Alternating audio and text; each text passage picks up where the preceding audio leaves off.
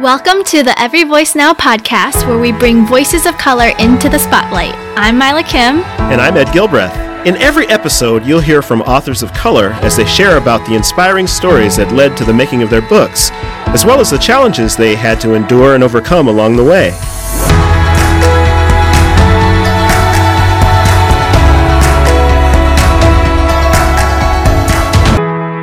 What's up, Ed? Hey, Mila. So, Esau McCaulley.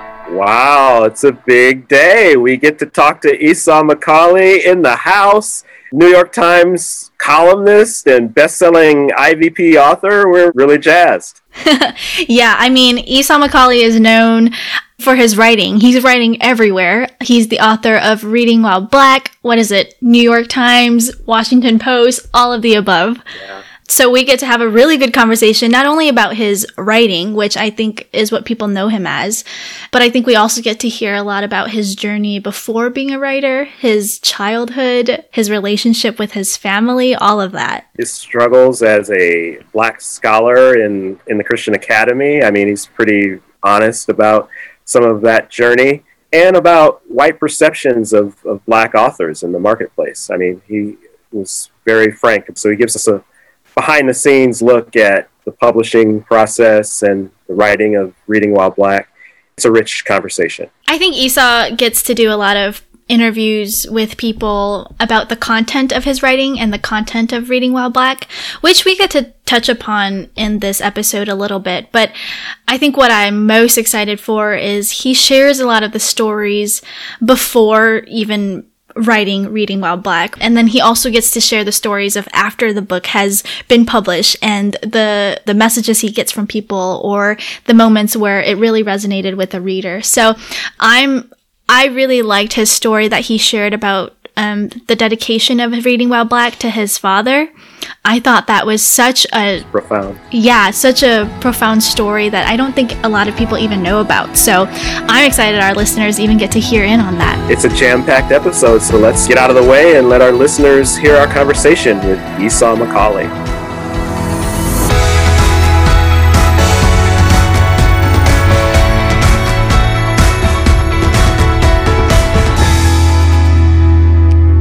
We're excited today to welcome Esau McCaulley, author of Reading While Black and also the host of the Disruptors podcast, to the Every Voice Now podcast today. So welcome, Esau. Oh, thank you for having me. We're excited to have you here.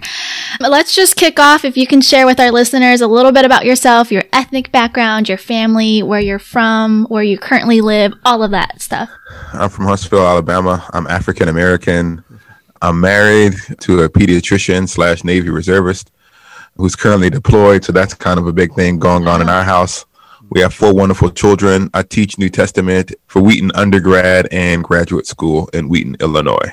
Esau, tell us about your journey into writing. I never set out to be a writer consciously, but just always something that brought me joy. And I didn't realize how much of a writer I was until I was doing my doctoral work. And people said, well, you should develop a hobby while you're doing your PhD.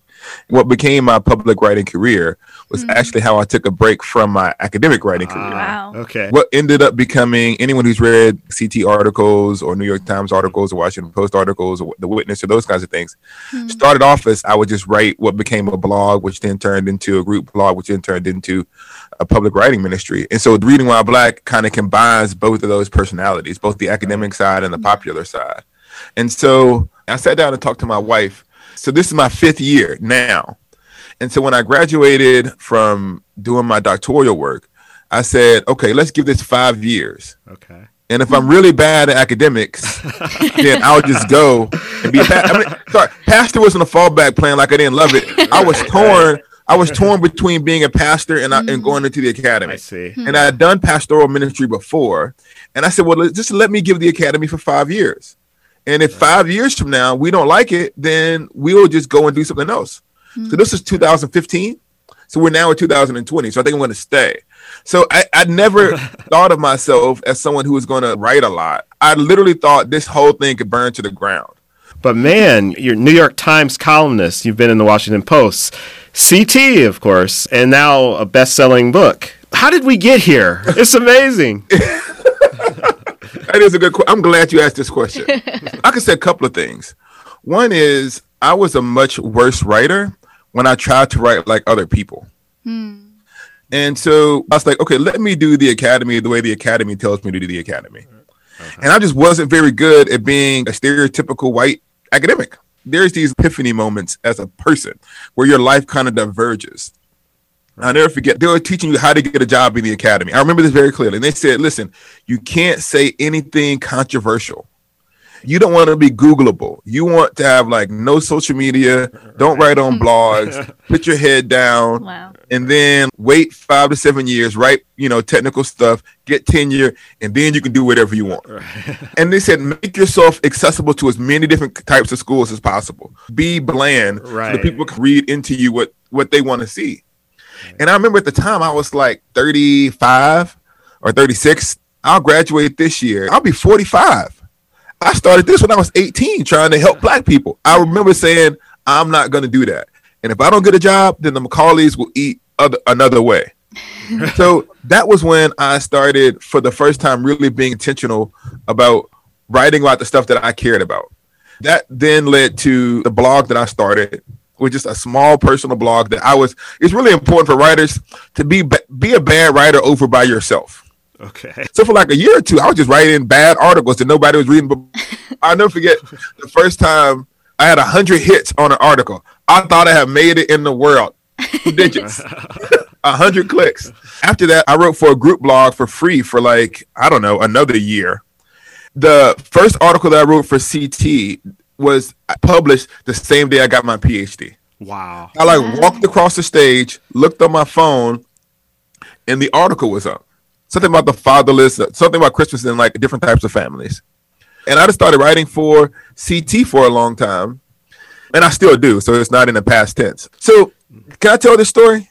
Yeah. Come on. Okay, sorry. Go for it. So this is how it all happened. So I'm just minding my own business. And I'm getting ready to teach a lecture on New Testament translations.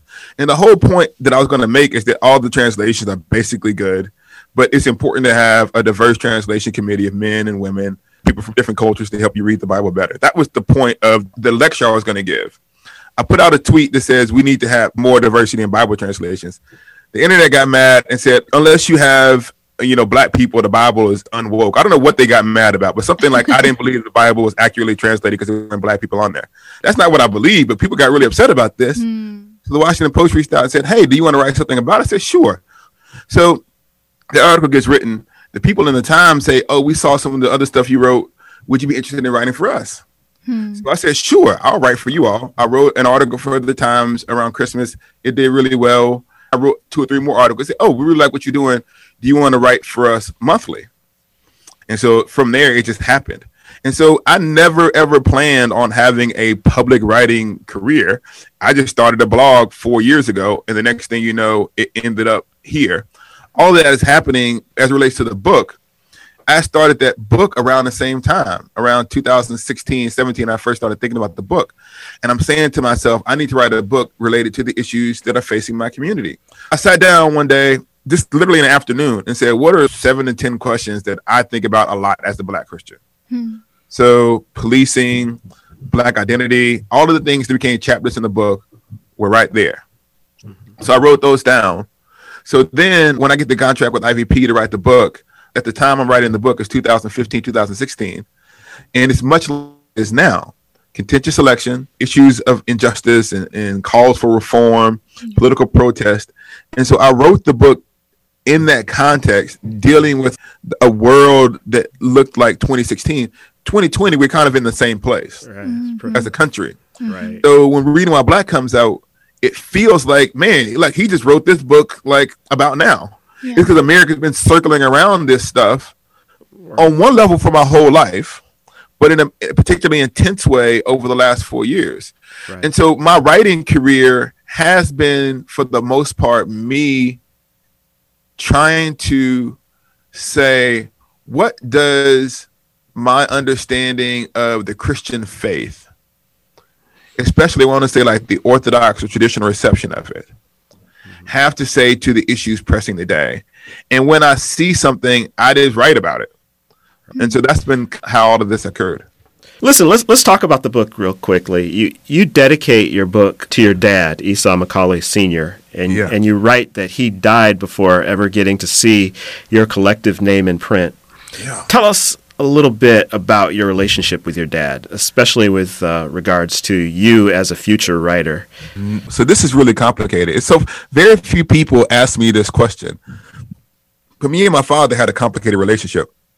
He was in and out of prison, and he died unexpectedly a couple of years ago. To the end of his life, we really weren't on the best terms. And as a kid, I was really upset with my father because he wasn't there, and I didn't really understand. And the more I got older, the more I began to understand something about addiction, what addiction does to people, but not just what addiction does to people, but like what America does to people. And my father is a moral agent, so he's not, America is responsible for everything that he did. Being a black man in the South in the 60s, the 70s, and the 80s just wasn't very easy. And I didn't understand that. And I began to see that my father was doing the best that he could and kind of the function of the world that was handed to him. He didn't have the advantages that I had. He had it worse growing up and things that happened to him. And so as he got older, I was able to sit down with them and like have that conversation. And the reason I talk about like our name is because in Huntsville, my hometown growing up, the name Esau McCaulley is not associated with success, not associated with academics, it's not associated with writing, it's associated with other things. And so what I wanted to do when I wrote the book was to say to him, like, listen, I'm a junior. I'm going to take our name, all the places that you couldn't go. Wow. Yeah. And so this one time I was going to speak in a prison. It was in Maine. My father was in jail in Huntsville, in Alabama. And I walked into the prison and I couldn't give them the talk that I had prepared. I said to them, I'm your son. What I became is like what's possible for your kids. Yeah. So not only is my father not defined by his past, I wasn't defined by it either. So we can always become something new. And so what I wanted to do with the book was to say, look, Dad, this is what's possible for us. Wow. And so when he died, it was one of the things that he said to me. He was like, man, like we haven't been as close as we would like because I just felt like you were doing so much better and I didn't want to mess it up. So he knew that I was doing well. He knew that I was, graduate school and those kinds of things, but he didn't know that like Reading While Black was coming. And so a lot of the music in Reading While Black is actually music that some of it was music I listened to like after he died. Yeah. Thank you for sharing that. Thanks for sharing that, Esau. Well, we need to take a quick break, but when we return, we'll talk more with Esau about his journey to getting published. So stay tuned, and thanks for listening to the Every Voice Now podcast. The world keeps changing at a dizzying pace. How can you stay current and discover biblical truths to meet today's challenges? Introducing Seminary Now, a new online, on-demand streaming service where you can learn from gifted teachers such as Brenda Salter McNeil. The world, as God intended, is a multicultural, multilingual, multi-ethnic, and multinational place. James Chung. What is the gospel? Is it just about where you go when you die? Esau McCaulley. When we look at the injustice in the world, we're going to address the perennial issue of slavery. And we're going to talk about the ways in which the Bible was misused to justify the oppression of black and brown people. And there are so many more great teachers to learn from. Get a 20% discount off your subscription by using the code EVN2020 at seminarynow.com. That's EVN2020 at seminarynow.com. The world keeps changing. Don't stop learning. Well, welcome back to the Every Voice Now podcast. I'm Ed Gilbreth, and with us today is our guest, Esau McCaulley, author of Reading While Black. One of the things you mention in the book is that the black ecclesial tradition, the witness and ethos of the black church, rarely appears in print.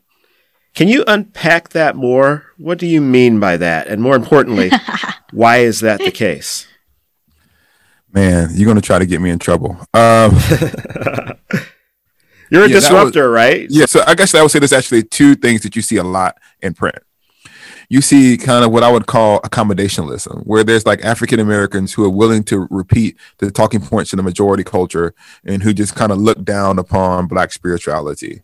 And then you see kind of the Black progressive tradition that has a strong affirmation of kind of Black identity, a strong emphasis on justice, but it's often revisionist in certain key elements of Christian theology. And so what I didn't see a lot of were Black theologians. The Bible's, a friend, not an enemy. And we care about the things that the Black church has historically cared about.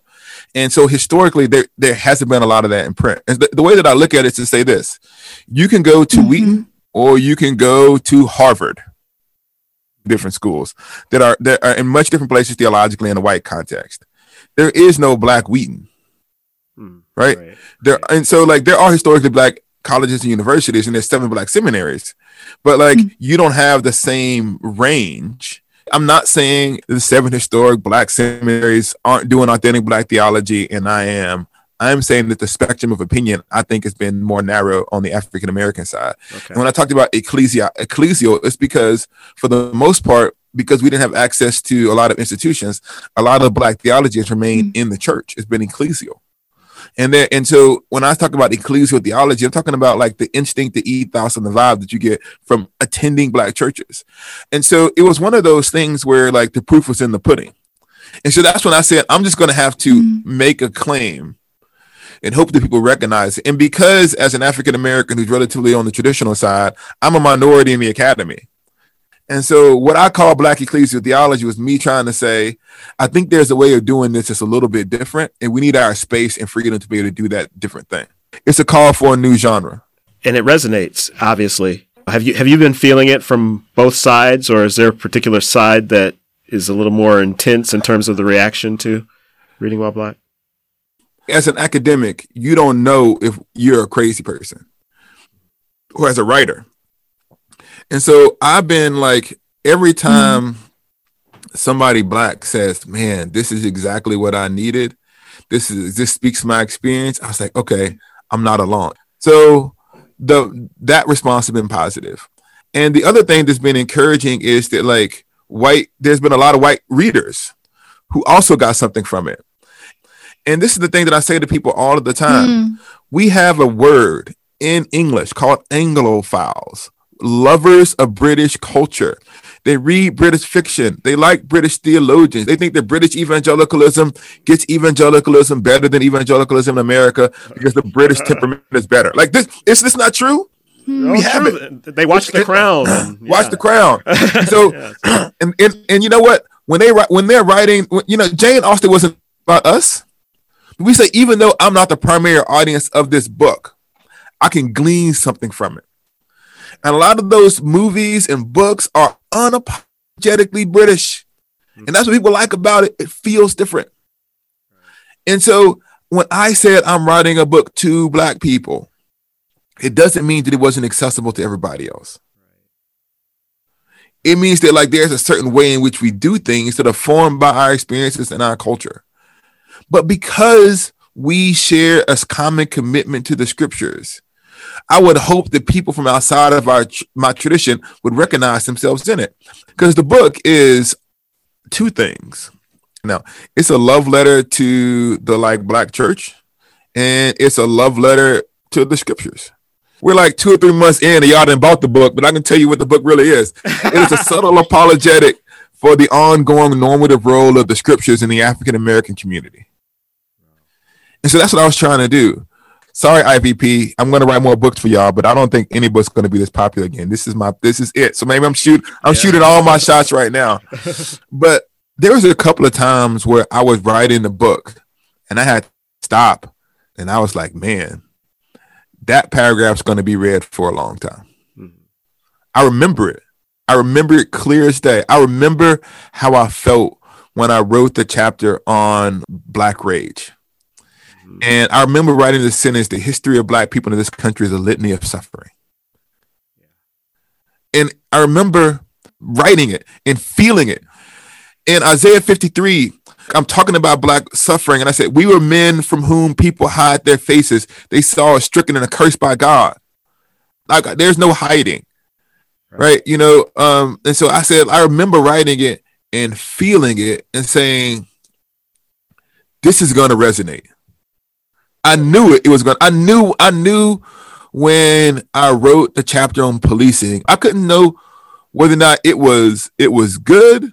I knew nobody else was doing what I was doing. It was clear to me, right, as I was writing the book, that I was doing something different. Now, whether or not it was good was a separate question. Right. Well, somebody thinks it's good because right now, as you said, the book's been out a couple months, it's already on several bestseller lists.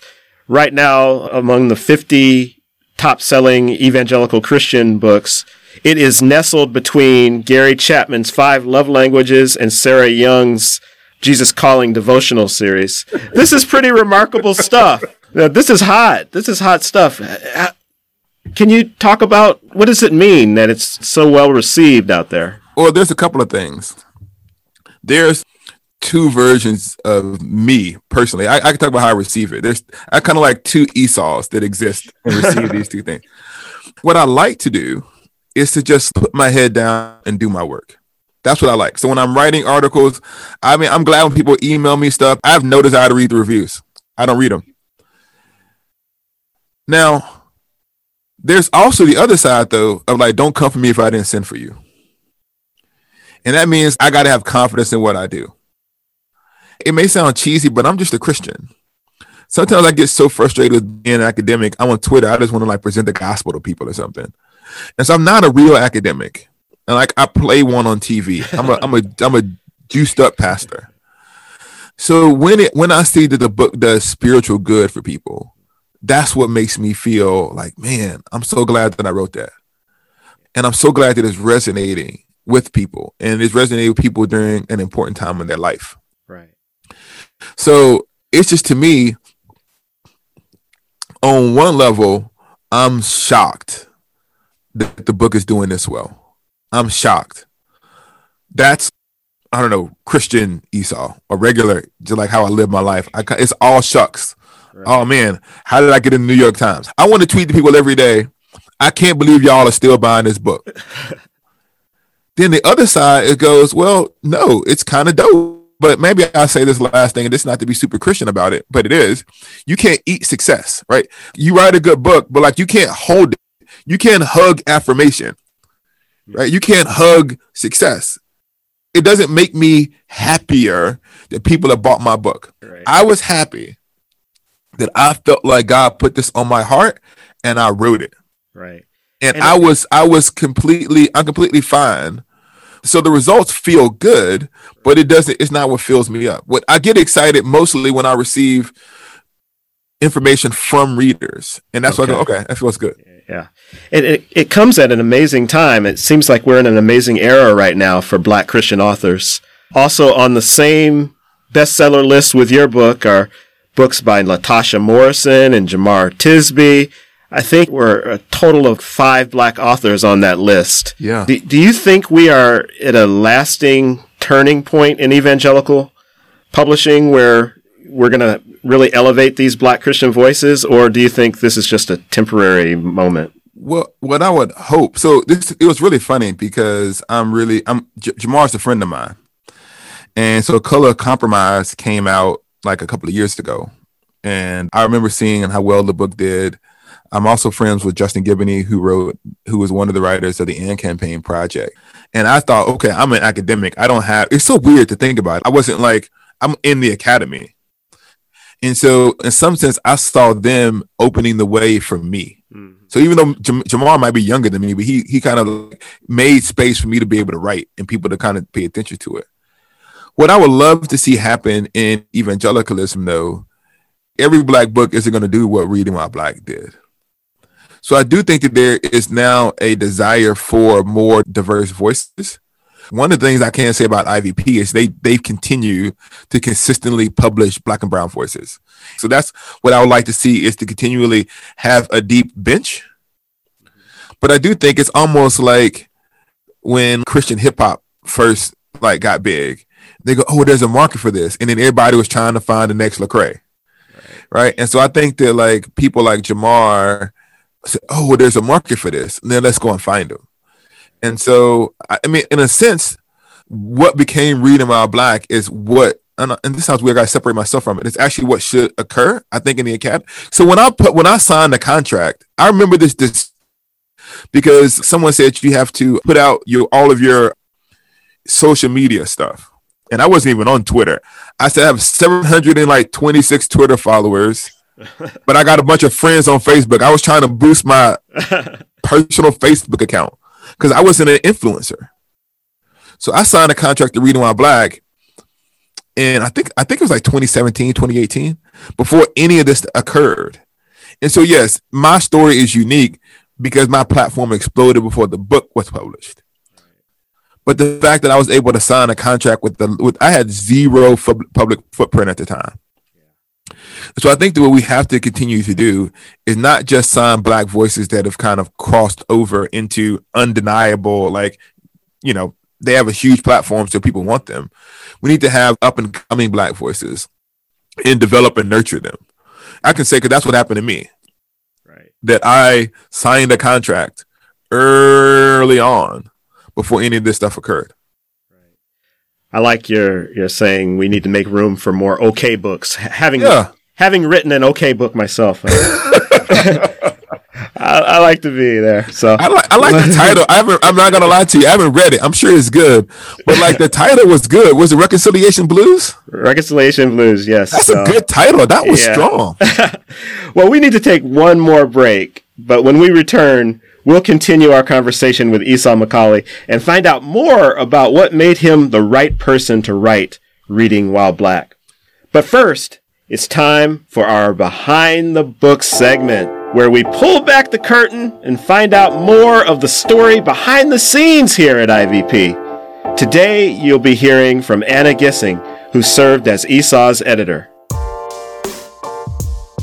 I'm Anna Mosley Gissing, and I'm an associate editor at IVP Academic. I mostly work on biblical studies and biblical theology projects, and in my role, I get to start talking to authors right at the book idea stage and stay with them until the book releases, so it's really fun to walk with them through the whole process. I noticed that Esau and I had a couple of mutual friends on Facebook, so I asked a friend to introduce us. And then we decided to be in person a few years ago at the annual conference of the Society of Biblical Literature. At that point, Esau did not have a book proposal yet, but he had a broad book idea that I thought sounded like something that I would love to see. That book idea ended up being Reading While Black. And one of the things that he said, I remember at that lunch, was that as a New Testament professor, he wanted to assign books for his Black students that would connect with them, and he didn't feel like there was much to offer. And he wanted to write something for them, for those students, so that they would feel like the book was written directly to them. And I loved that vision. Biblical studies is still dominated by white men in terms of scholarship. And so I'm always trying to be proactive and looking for other voices, whether that's women of any ethnicity or authors that aren't white of other ethnicities. And I think we're just learning in evangelical spaces the importance of hearing from biblical scholars of all different ethnicities, and each individual scholar brings their own experience and helps us see what we've missed. I noticed that there was excitement not just from leaders or other scholars, but from readers who had a chance to read early.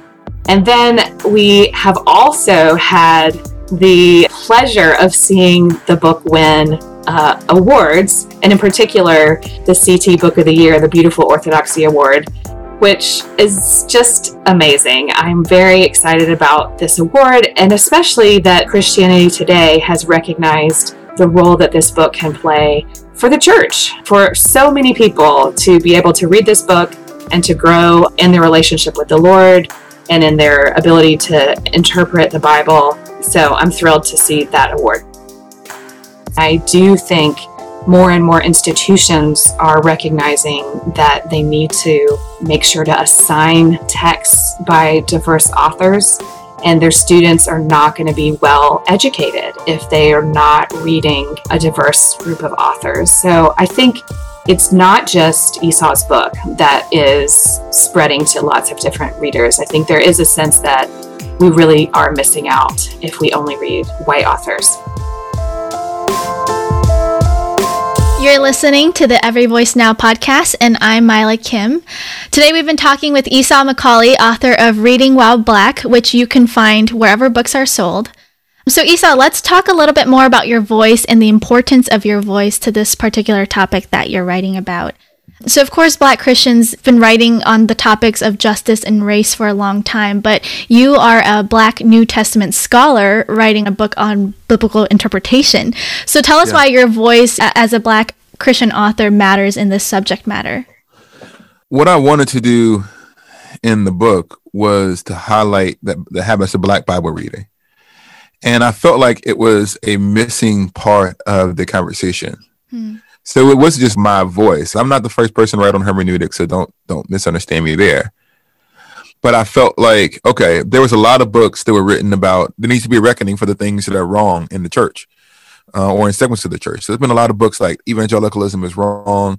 Here are the sins of evangelicalism. Let me lay them out for you. There's a lot of books about injustice and fighting for justice. I didn't feel like there was a book that was written to my community directly. Like I'm looking them in the face and saying, here's how we can continue to be better readers of the Bible. Yeah.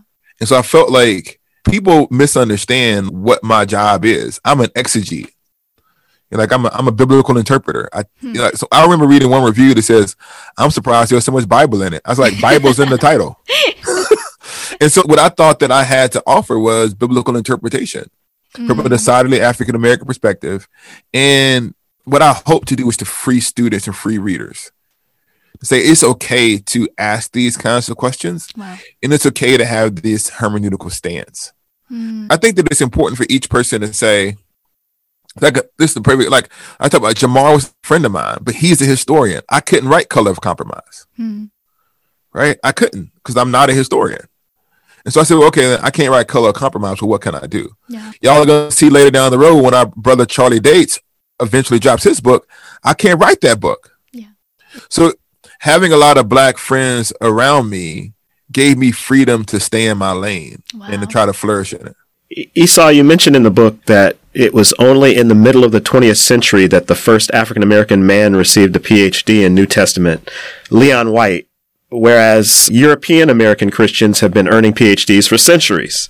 Yeah. Talk about what you are seeing in the academy now in terms of opportunities for African-American voices to be heard and respected. And where is there still room for Black voices to make themselves heard in the area of biblical scholarship? This is tricky because there's a couple of different things going on in the academy.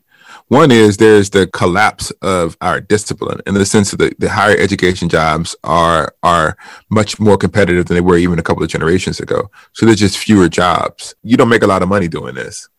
So there's that reality. There's also the reality that some institutions are becoming more aware of the need for diversity. And so they're willing to be intentional about hiring diverse voices. And that's led to a lot of things that go on in the academy. And one is to say, well, if you're not a person of color or a woman, you can't get a job in the academy. You shouldn't be here. Like a reverse racism is happening. But what I say to people is actually just look around and say, like, how many institutions have 2 Black New Testament scholars? And what I mean is that a lot of times what happens is one Black person gets the job and all 100 white male applicants thought that they would have gotten the job if it weren't for that Black person. Everybody thinks that we got their job. Wow.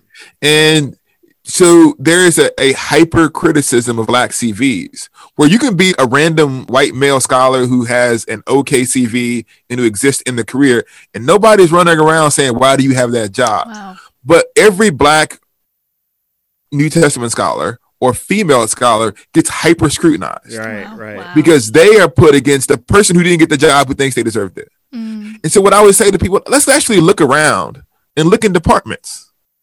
Pick 10 seminaries, pick them, mainline conservative, and ask yourself, how many of those seminaries have multiple people of color? Let's say 40 to 50%, which is the American population. How many seminaries in America actually reflects the demographics of the church? None of them do. But what happens is whenever a black person gets a job, it's seen as an affirmative action hire. I was told that I was going to get a job because I was black when I was doing a PhD. One day when I'm real, so you might give me one day I'm going to pull the receipts and tell everything that was said about me. Maybe I got the job because I'm good. And even now, I'm being completely honest. Even now, people will say, well, Reading While Black is a popular book. It's not an academic book. No matter what you do as a black academic, it's counted against you. What I would say is there's a growing recognition of kind of the need for diverse voices. And so what I want to say is, as a black scholar or a female, and the same thing happens to women in the academy too. Oh, if there is a faculty that has 40% of the students there are female, and there are no females on the faculty, it is not a crazy idea that the faculty wants to say, maybe we should have some better representation. But that is seen as, oh, you can't get a job anymore. And the other difficulty is there's not even that many black doctoral graduates. Right? So what I'm saying is we couldn't even take all the jobs if we wanted to. Right. And so we are in demand. Here's another thing for the internet to Google if you listen to the podcast. How many black New Testament scholars are there in evangelicalism? In tenure track positions in evangelical colleges and seminaries. There might not be 10 in the country. I say this to students as well. Students will say, we want more black voices. Well, you just can't find a black voice. It takes a long time to get here. Yeah. There's literally 2 generations. Right. There's not like a long legacy. I'm like the second generation. You think of somebody like Bruce Fields, who just passed away at TEDS. That was the first real generation of that age group. Yeah. It's the first generation of large scale black scholars. So when people say, hey, what can I read that's going to help me from a perspective that I agree with? I say, well, not a lot, because y'all wouldn't hire us in the 80s. Right. And if you hired us and we spoke about issues of race, then we were in really big trouble.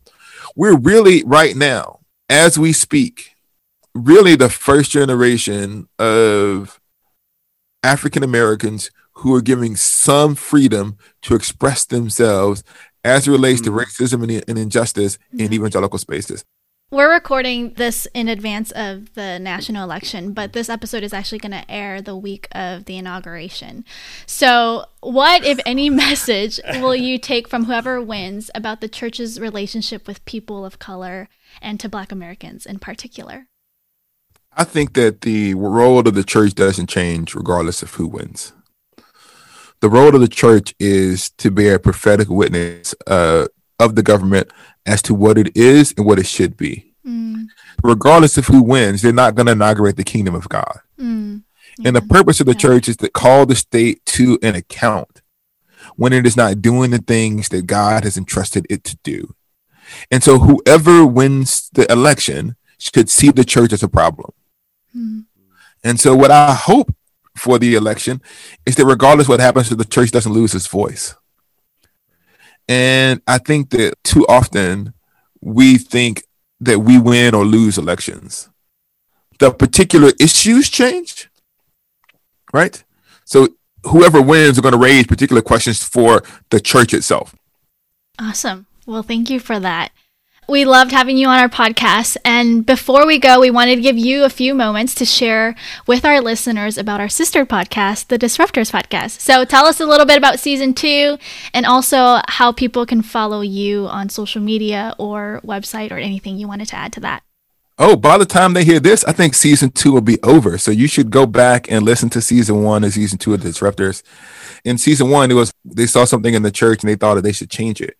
Season 2 is, well, what happens after you do that? What happens when you're finally given a voice in the church, and how do you build something that's sustainable? And so it's really been a reflection on life, basically an uncomfortable life. And in some sense, the Disruptors is half biographical, because this is like me. My first season, I was just new, and I just saying, hey, let's do this. And I was actually Reading While Black, that was coming out during season 1, at least the preparation for it. Season 2 is aftermath of Reading While Black. Now we're here and people are listening to you. What do you have to say? So I interview other people who are in a similar place. And so you see the list now. We've had Lecrae, we've had Beth Moore, we've had David Swanson. And what we tried to do actually was to have a diverse lineup. We don't want to have just big profile people. We wanted to have people who think are up and coming and people who are more established, because we want to do what I think is important, is lift up the voice. We try to have men and women from different ethnicities and cultures. And so that's what we're attempting to do, is to highlight the different voices in the church that are pointing the church towards faithfulness. Yeah, so good. So good. Oh, you can follow me on Twitter, Instagram. There's only one Esau McCaulley on the internet. You know, it's easy to find. Awesome. Well, thank you so much, Esau. It was great to have you on our show today. Thank you. Great to have you here. And now we wanted to share with you all that you can find Esau's book at ivpress.com. And if you use the code EVN40, you can get 40% off and free U.S. shipping. So that's a great way to get a great deal on Esau's book. Thanks, everyone, for listening to the Every Voice Now podcast, brought to you by IVP. Our producer is Helen Lee, and our sound engineer is Jonathan Clausen. If you are enjoying our show, we'd be grateful if you'd share about it with your friends. Please review and recommend us on iTunes, Spotify, or wherever you listen to your favorite podcasts. And we love getting your feedback, so get in touch with us with your comments, critiques, or questions.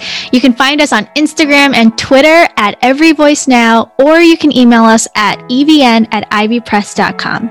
And join us next time for another inspiring episode of Every Voice Now.